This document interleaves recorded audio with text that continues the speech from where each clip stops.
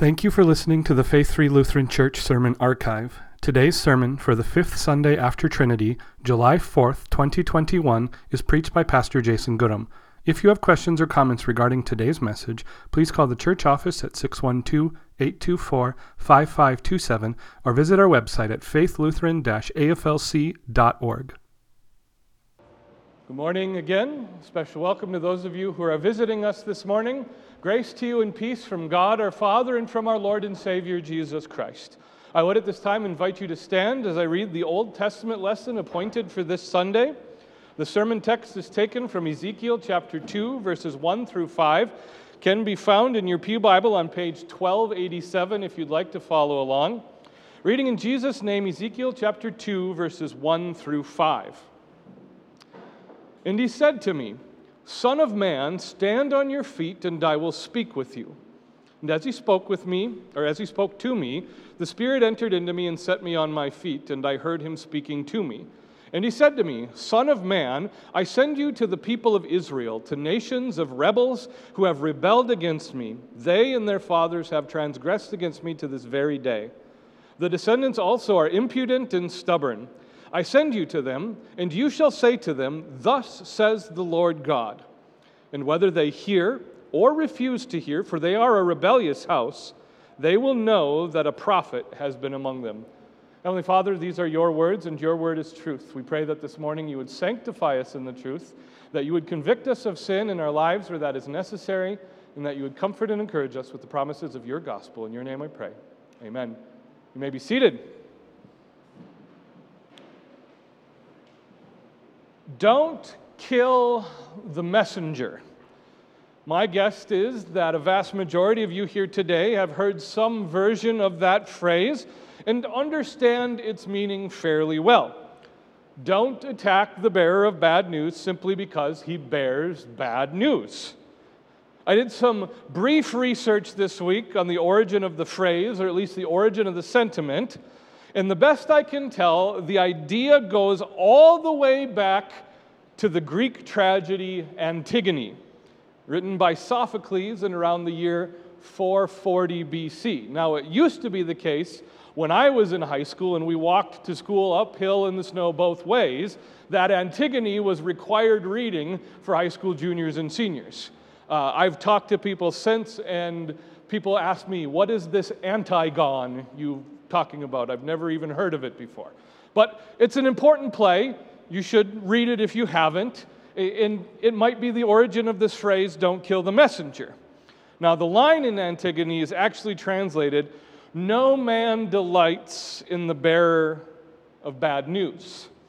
That causes us to wonder, why would you want to kill the messenger? And as best as I can figure out as I meditated on this concept during the week, there are really only two reasons why someone would kill the bearer of bad news. First, they don't want to hear bad news. And second, they detect that the messenger himself delights in bearing the bad news. Now, in the first instance, we have a historical example, again, in the world of the ancient Greeks. Tigranes the Great was king of Armenia during the time of the end of the Roman Republic, right before the rise of the empire. Now, at that time, Armenia was part of the greatest threat to Rome's dominance of the Mediterranean and expansion eastward. During the early stages of conflict with Rome, a messenger gave notice of the arrival of an envoy from Rome containing the politician named Lucullus. And as you can imagine, an envoy from Rome was more or less going to demand that Tigranes and his cohorts and his people surrender to Rome. That's what political envoys did in ancient Rome. Tigranes was so displeased with the news that Lucullus was coming to visit that he had the messenger beheaded. Now, because of this, Tigranes sat uninformed on his throne as war developed all around him, because no one from that point on dared to deliver any bad news. And Tigranes ultimately surrendered to General Pompey, who was one of the colleagues of Julius Caesar. So there's your history lesson for the day.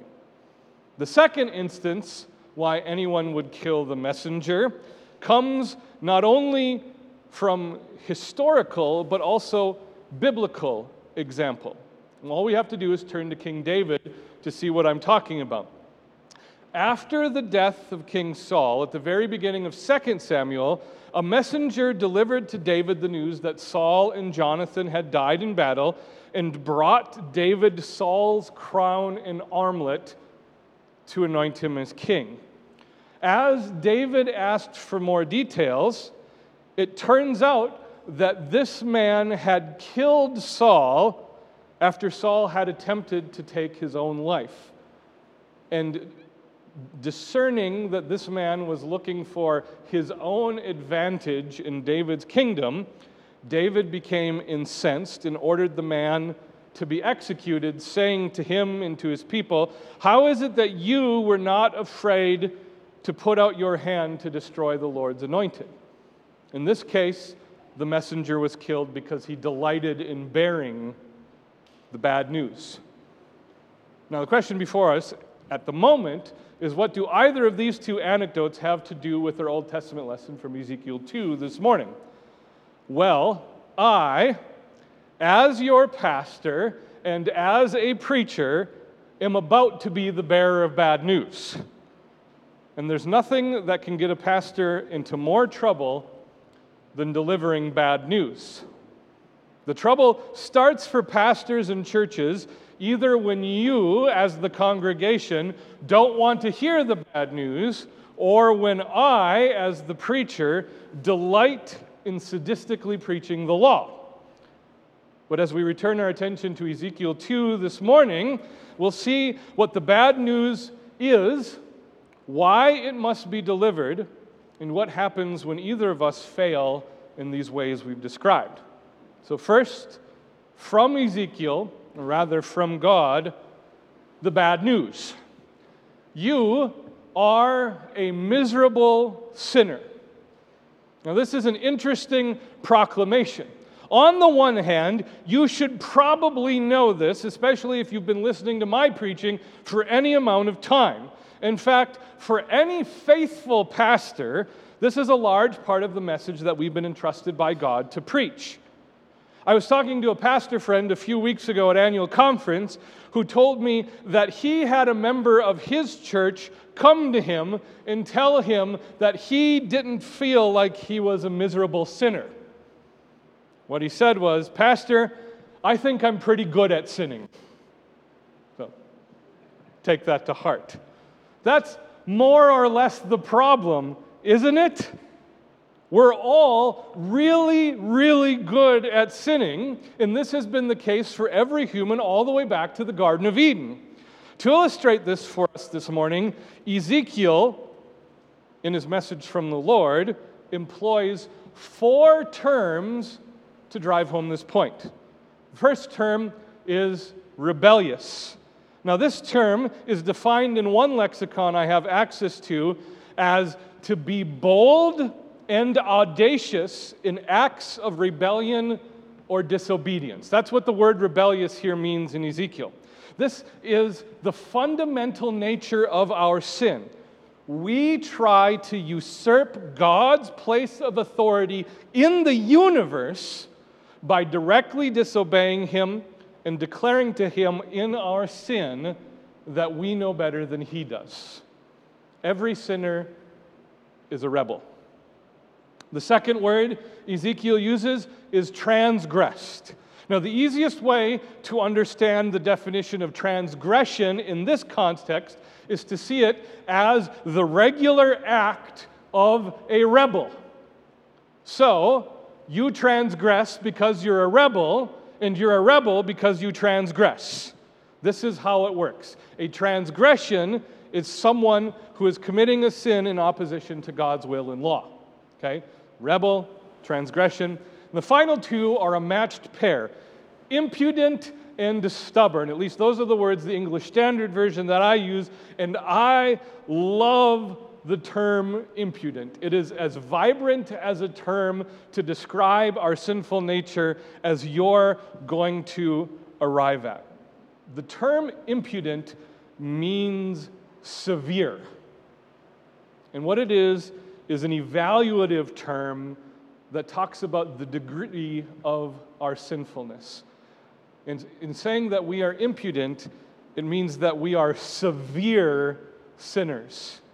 Stubborn, I think everyone knows, but what's really interesting is the Hebrew word Ezekiel uses is actually the term for firm or hard. So if you've ever heard of someone talked about as a brickhead or as a blockhead or describing someone as like a mule, that's kind of the picture of stubborn. And it's so much better to study it that way, again, because ancient languages work in word pictures. So together, these two terms communicate the idea that the Israelites are committed to their sinfulness.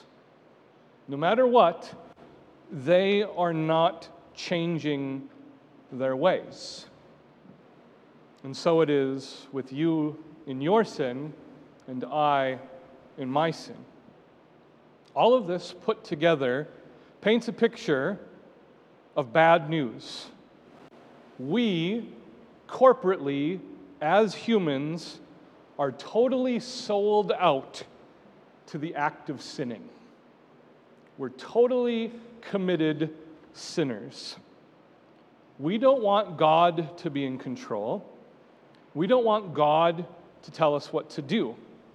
At our best, which isn't great, all we want God for is to bail us out when we get into trouble, and once He fixes things, to go back to leaving us alone. At our worst, which is particularly grotesque, we want God written out of the story of our lives altogether. We have no use for Him. And it is my job, both as your pastor and as a preacher of God's Word, to regularly be telling you about this bad news. And that's where the trouble starts. One, because no matter what, and I will give you all credit here, okay, I'll give you credit, although in God's eyes, credit is nothing whatsoever. But I'll give you credit. You're all here voluntarily in the middle of summer in a giant room that has no air conditioning to hear the Word of God. Good job. But here's the deal. You don't want to hear about your sin. You don't like to hear about your sinfulness because, whether you admit it or not right now, you think you're better than you actually are. I want you to pause, let that sink in a little bit, and I'm going to give you evidence that is going to condemn each and every one of us here, okay? We've all just come through 16 or so months of pandemic, of civil unrest, of voluntary or involuntary isolation. And these last 16 months haven't really been banner for the human race or for Americans in particular. At some point in time, you have likely heard and agreed with or said this phrase: "We're better than this." Sound familiar? Guilty as charged? All right, we're all on the same page then. Now, I've heard this sentiment here at Faith, and I've heard it multiple times from my pastor friends around the States as well, and it goes something like this: "Pastor, I wish you'd just give me something to do, something for me to work on this week to improve my life, and I'll take care of the rest." I love the way you preach, and I love hearing about Jesus and forgiveness and all of that, but what I really want is you to give me something to do. Now, why is this sentiment so popular, at least among American Christians?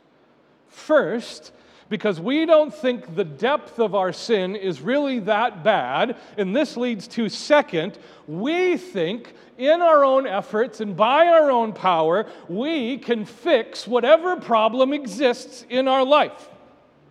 Now, those two issues are the two sides of the same coin. And more often than not, we will end up treating our sin as a mistake instead of a character defect. More often than not, we will treat our sin as if it's a symptom of the common cold rather than a terminal disease. But most strikingly, and more often than not, we treat our sin as something we will naturally heal from and overcome if given enough time, rather than as death itself.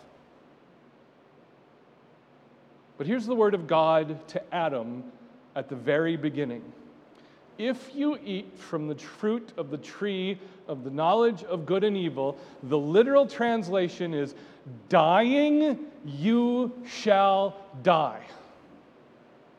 And what that means is not only the consequence of your sin is death, sin itself is death. But treating our sin as if it's fixable allows us to keep our pride and, most importantly, our autonomy intact. And that goes back to the entire problem. Autonomy for any human at any time is merely an illusion. We can stomp our feet, we can scream at the top of our lungs, we can deceive ourselves that we're in control of our lives. But we're not. God is in control, and God is definitively in control. Which means that our desire to be in control is an act of rebellion in and of itself. We've placed ourselves in opposition to God. We've poisoned ourselves with our sin. We've killed ourselves and left ourselves in this helpless state. And God can and will execute His death sentence against all treasonous rebels. And we don't want to hear about it. But I still have to tell you about it. And that, too, can be a problem. Because there is a very real danger that I might like the bad news. Now, why might this be the case? Generally, it works itself out in the same way what we just talked about. In preaching the law against you miserable sinners, I might end up trying to make myself look better than I really am. After all, the most powerful drug there is in deceiving ourselves about sin is if we can convince ourselves that we're better than someone else. If I can deceive myself into thinking, well, sure, I'm a sinner, but I'm not as bad as this person, then what it is that I've really committed the same thing all over again. I have deceived myself into thinking my sin isn't really a problem. It's something that can be overcome by someone else's greater sinfulness. That's still a problem. But there is a very real danger for all of us in enjoying the bad news. And that's when we think the law is the end of God's message to us. When we think the law is the central word of God's communication. And in doing that, we might kill when God has entrusted us to deliver life.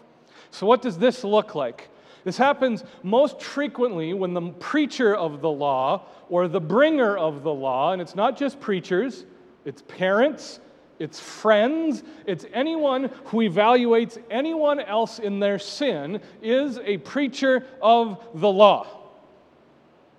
And what happens is as we deliver the law, we think moral improvement is the goal.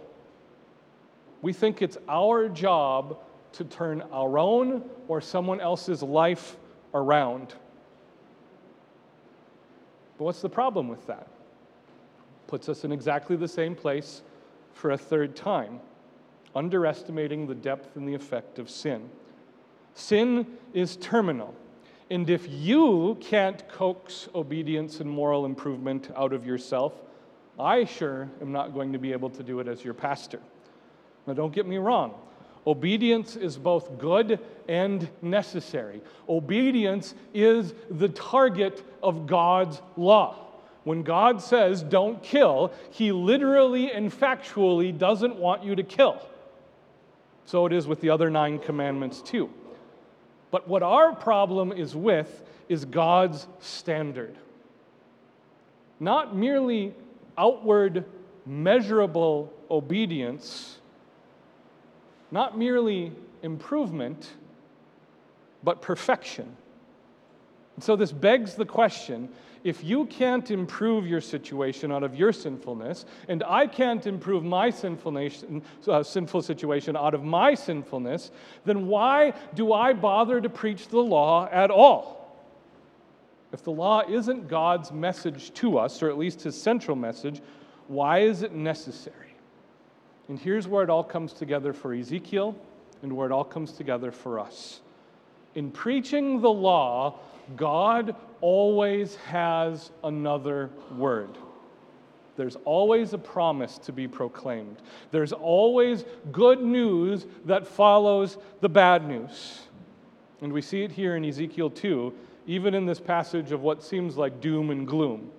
4 simple words introduce us to the promise and the effect of the gospel. And whether they hear. That's it. That's God's lifeline to you in Ezekiel 2 of the gospel. And whether they hear. And here's how this works. Why do I, as your pastor, preach the law? Why do I every week tell you about the bad news? Why do I regularly call you a miserable sinner and require that during the worship service from you and from your lips? Because you might hear. And in hearing, you might repent. And in repenting, I get the great and glorious job of proclaiming the gospel to you. You are a miserable sinner, but you are forgiven. Full stop. You are forgiven because Christ has died in your place. You are forgiven because Christ's blood washes away all your sins. You are forgiven because Christ rose from the dead and so defeated sin, death, and the devil for you. And so, please, for my sake and for your sake, don't kill the messenger. Because if the messenger comes with the word of God, he will never ever stop with the bad news. He has good news. I have good news, and this good news is for you. Because at every place in your life where you have failed, at every place in your life where you have rebelled against God with treasonous, repulsive sin, Christ has succeeded. Christ has redeemed you. Christ has atoned for your sin, and He has saved you. This truly is good news. It is worth waiting for, and it is worth proclaiming. Amen. And now may the peace of God, which surpasses all understanding, guard your hearts and your minds in Christ Jesus our Lord. Amen.